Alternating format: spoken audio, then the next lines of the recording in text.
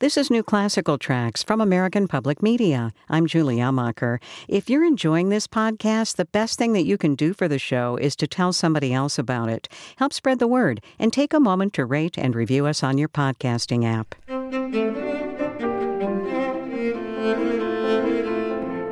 As you might imagine, being a new parent requires a lot of organization. Now add an active career on top of that, and it's a whole new level. That's one of the things that cellist Elisa Weilerstein was telling me about as she and her husband, conductor Rafael Payer, welcomed a second daughter just recently. And we talked about the new recording of Beethoven cello sonatas, too, which she made with Ynon Barnaton. And that's what you're going to find out more about this week on New Classical Tracks from American Public Media. I'm Julie Amacher.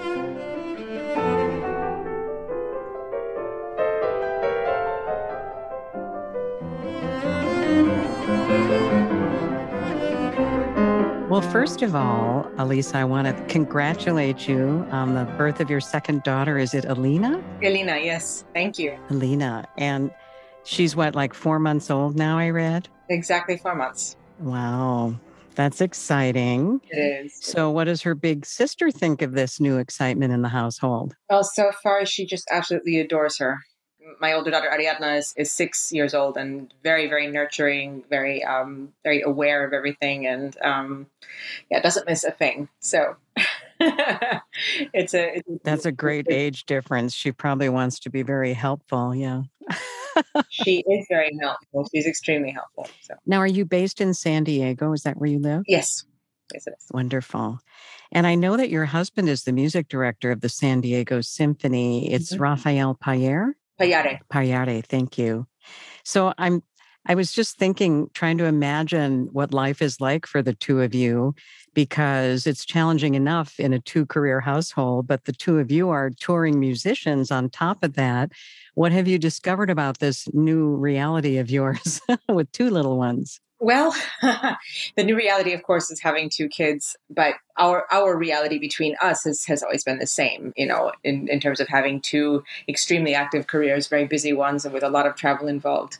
And actually, in a way, it's now more stable because in addition to being music director of San Diego Symphony, Rafael is starting his music directorship of the Montreal Symphony, Orchestre Symphonique de Montréal. And so, 80% of his work is between those two fantastic orchestras. And so in a way, he's more stable now in terms of less travel than he used to be. So, and I'm the one as a soloist, I mean, my schedule hasn't changed too much. So it's, I'm still kind of going all around. But this aspect of things makes life a little bit more organized. Well, it sounds like it's a very exciting time at your house. I was reading how you sometimes play like solo Bach pieces, and then there's interpretive dance maybe that's happening along too. For sure. My Ariadna, of course, Elena is too young for that at the moment, although she tries to dance with her face a little bit, which is really cute. But Ariadna is a big fan of interpretive dance, so there's plenty of that in our house. Wonderful. Well, not only did you expand your family during the global pandemic, you created a new recording with your longtime musical partner, pianist Ynon Barnaton. And it's a collection of Beethoven cello sonatas. And it's interesting to me that the two of you have been playing these works literally the entire time you've been collaborating, which is back since like 2008. And right now was the time that you finally decided to record them. Why was now the right time to make this recording? Well, there are several things. I mean, we wanted to wait to record them for a while just because these are pieces that one really has to live with. I mean, in a sense, nothing is like the Bach cello suites in terms of, let's say, people's reverence for them and, say, fear of putting one sort of permanent stamp on them. But this comes close. And so the Beethoven sonatas were pieces that we didn't want to rush into recording. So that was the reason for the long wait. 2020, of course, was also supposed to be the big Beethoven year. And obviously that got a bit overshadowed by world events for obvious reasons. And we had been set to tour the complete Beethoven sonatas, all five, not the variations, but the sonatas. We were going to do a tour of many, many concerts, all of which were canceled. I think we actually only got to do two, which were in the fall of 2019. And so it was October of 2020, and things were I mean, they weren't completely shut down, but they were pretty shut down. And we were in San Diego. We had this gorgeous hall at the Conrad Prebys Center. Adam Abeshouse, who our fantastic producer, was available. And we just thought, I mean, I called Pentatone. I said, let's do this. Let's just, I mean, we had been talking about doing it eventually. It was like, well, okay, now's the perfect time. Let's just do it. So we did.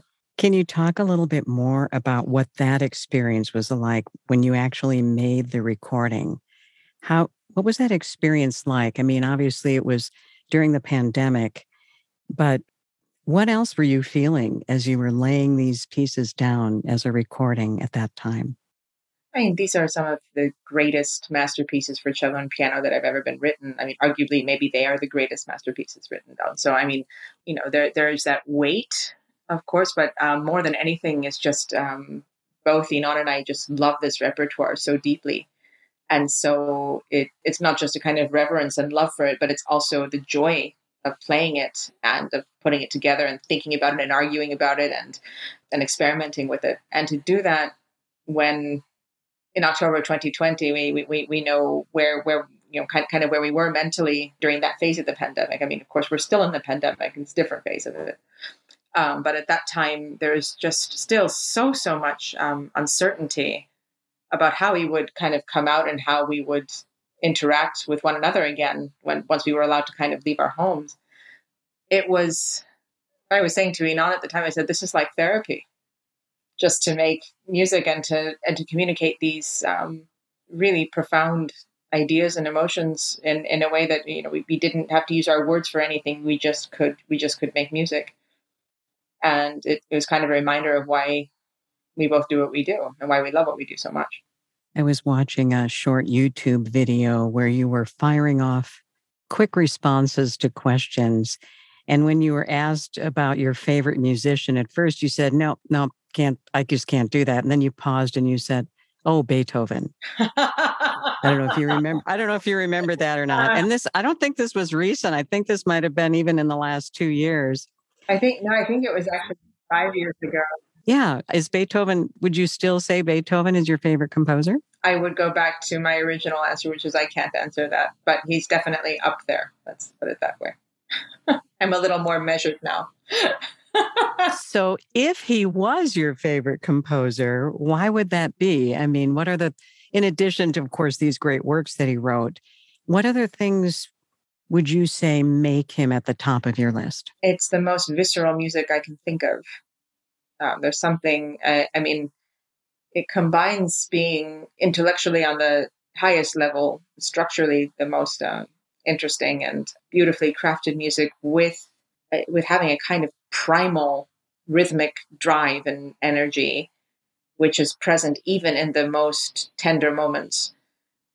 And speaking of the tender moments, when Beethoven becomes vulnerable, to me, it is, it's almost unbearable in terms of how moving, how touching it is, and how direct it is. There's a kind of nakedness in Beethoven, which I think is very unique. And so that's what I mean also by primal. I love that idea of Beethoven being vulnerable. Can you give me some examples of where we hear that? Well, I'll give you two examples, and actually from two extremely different periods. If we're talking about the cello and piano sonatas, the first is the end of the first movement of the first sonata. There's a moment, it's right before the very quick and joyous ending, but there's just like about 30 seconds of something that it kills me every time I hear it. Every time I play it, it's just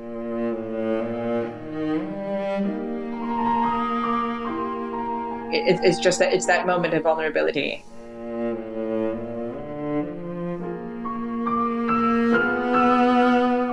And this is extremely early. This is Opus 5, Opus 5 number 1. This was still very much in the classical period of his own writing. And then I would point you to the middle section of the second movement of the fifth sonata, which is the last one.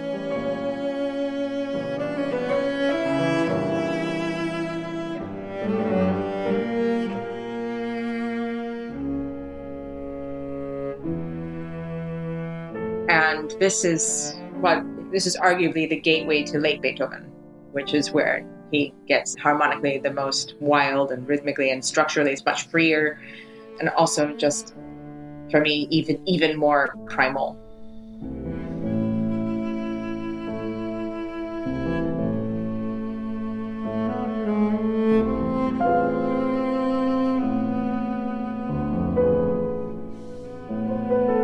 All of the other stuff is stripped away. It's just down to its essence.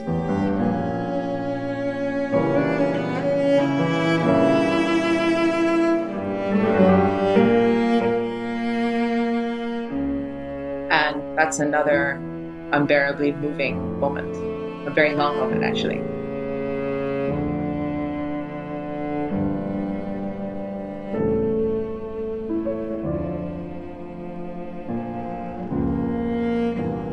At least one of these sonatas has made its way into just about every recital program that you and Enon Barnington have performed.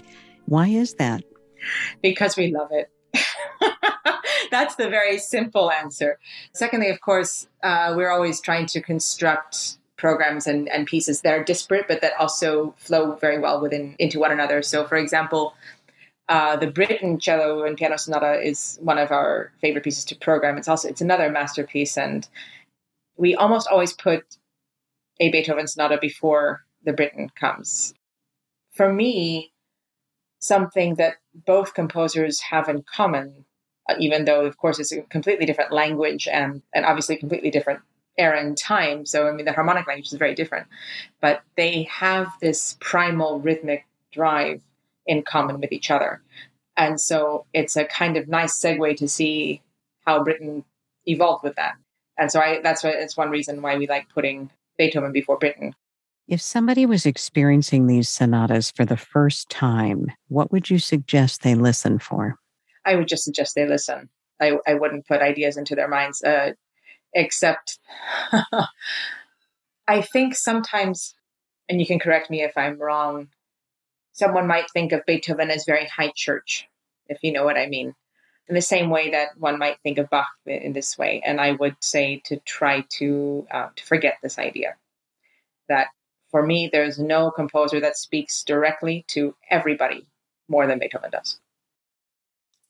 One of the coolest things about Beethoven's complete cycle of sonatas for cello and piano is that in 5 fairly concise works, we get to hear how Beethoven's relationship between the piano and cello was redefined. Mm-hmm. Can you talk about that evolution and how we hear it in these works?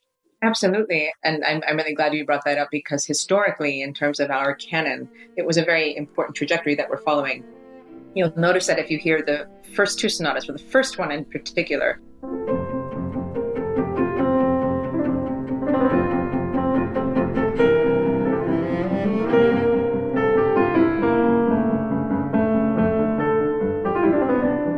that it's really more of a piano and cello sonata. In other words, the piano is really the main voice, and the cello is having a kind of obbligato voice. Especially in the first sonata, I mean, I'm just kind of floating around, and the piano is just wailing away, basically.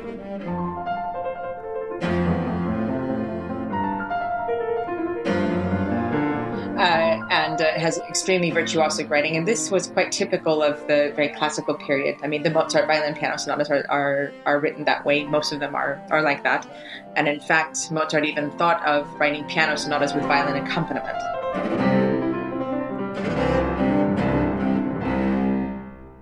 And so this was the modus operandi at that time. However, even in the second sonata, you can hear that shift a bit. The cello has far more to do and far more to say.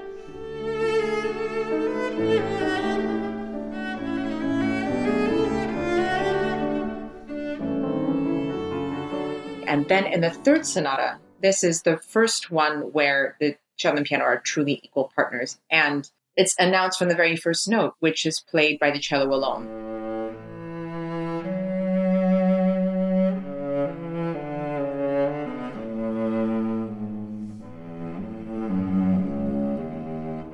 And that was not done really prior to that by any major composer. And so that historically was a really big deal.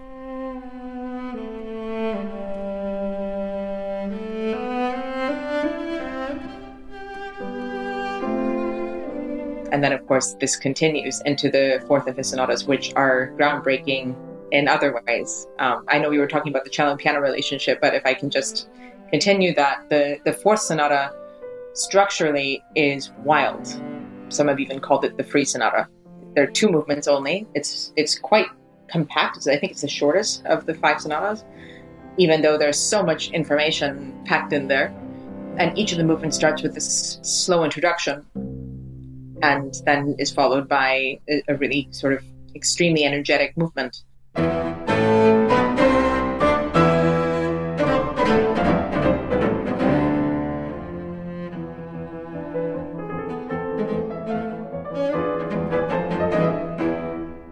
It's fascinating to see how he just broke all the rules. If you had all five of these sonatas on your music stand and you walk over and you're going to sit down and play one, which is the first one you would grab? Probably the fifth. Not that I would play favorites, but the fifth is, as I told you before, that's really kind of the gateway to late Beethoven, harmonically speaking, in addition to structurally speaking.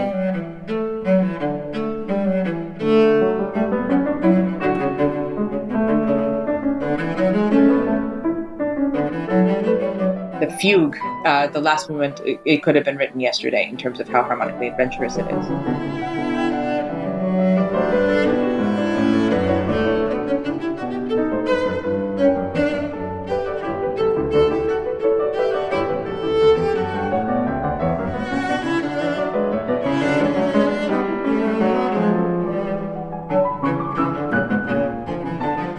And so I'm always kind of partial to that. You mentioned during the recording process that it gave you a chance to even kind of argue things out a little bit. When I say argue, I mean there are a couple of things we wanted to kind of discuss and just play through a couple of times. But honestly, we feel this music so similarly. And, if there was a question of tempo, it was very easy to work out. And in fact, we kind of have a similar rehearsing style in that we're not too verbal. We just... if something isn't quite working, say, okay, can we just play it again? And usually that solves it. Just sensing each other, and one of us might say, well, this isn't working, and then the other might say, let me try this way. I think I know what you mean. And then it just kind of fixes itself. It's very rare to find a partner like that.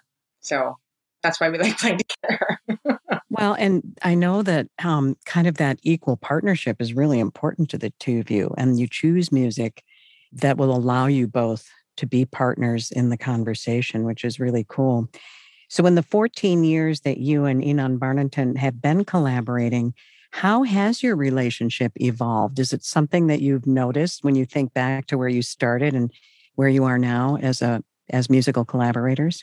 I mean, it was just very natural. We became very good friends. Ynon's one of my best friends, I'd say, in life as well as in music. And so that's a really, really wonderful friendship to have. And yeah, I mean, we've gone through virtually all of the cello and piano repertoire. We've traveled the world together and just shared so much. And so it's evolved in a really nice way. This summer, you're going to be performing Elgar's Cello Concerto at Carnegie Hall. Mm-hmm. And are you doing that with the National Youth Orchestra? Correct, yeah. And Daniel Harding, yeah. I've worked with Daniel Harding before with the Mahler Chamber Orchestra, and it was a great joy. He's a fantastic conductor and musician. Of course, he's a very famous one. I'm sure you've heard him conduct many, many times, but I'm really looking forward to working together again.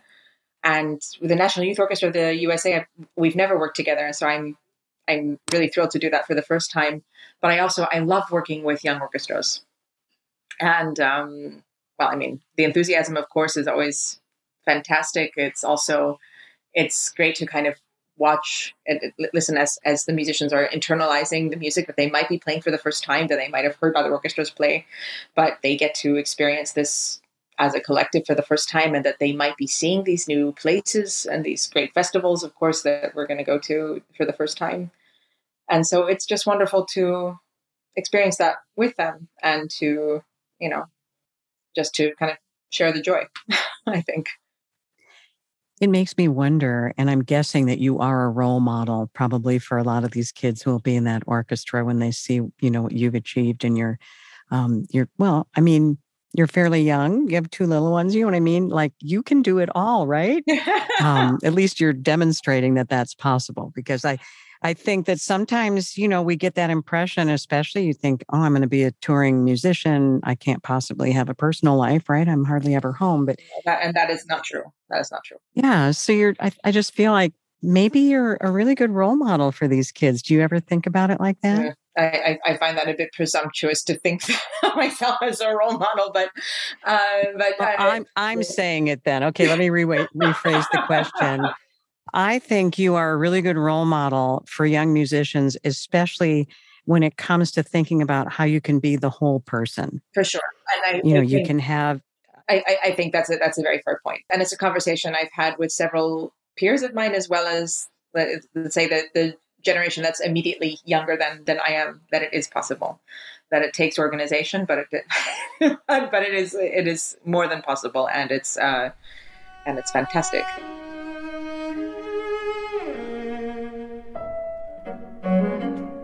That leads me, because, I'm a mother. Obviously, that's why I'm asking you mom questions. But it also makes me think about, at least my experience in my career, is that it became much richer at the time when I had a family, and because I felt like it helped me really to put things in perspective. Absolutely. So that I didn't take any one thing to one extreme. And I wonder if you've experienced something similar. Oh, I think you're absolutely right. And it's interesting also as my older daughter is 6 now and and I'm sure you experience this too. And of course, she's still little, obviously, but conversations with her are I have to be at the top of my game all the time with her. And so it definitely helps put things into perspective.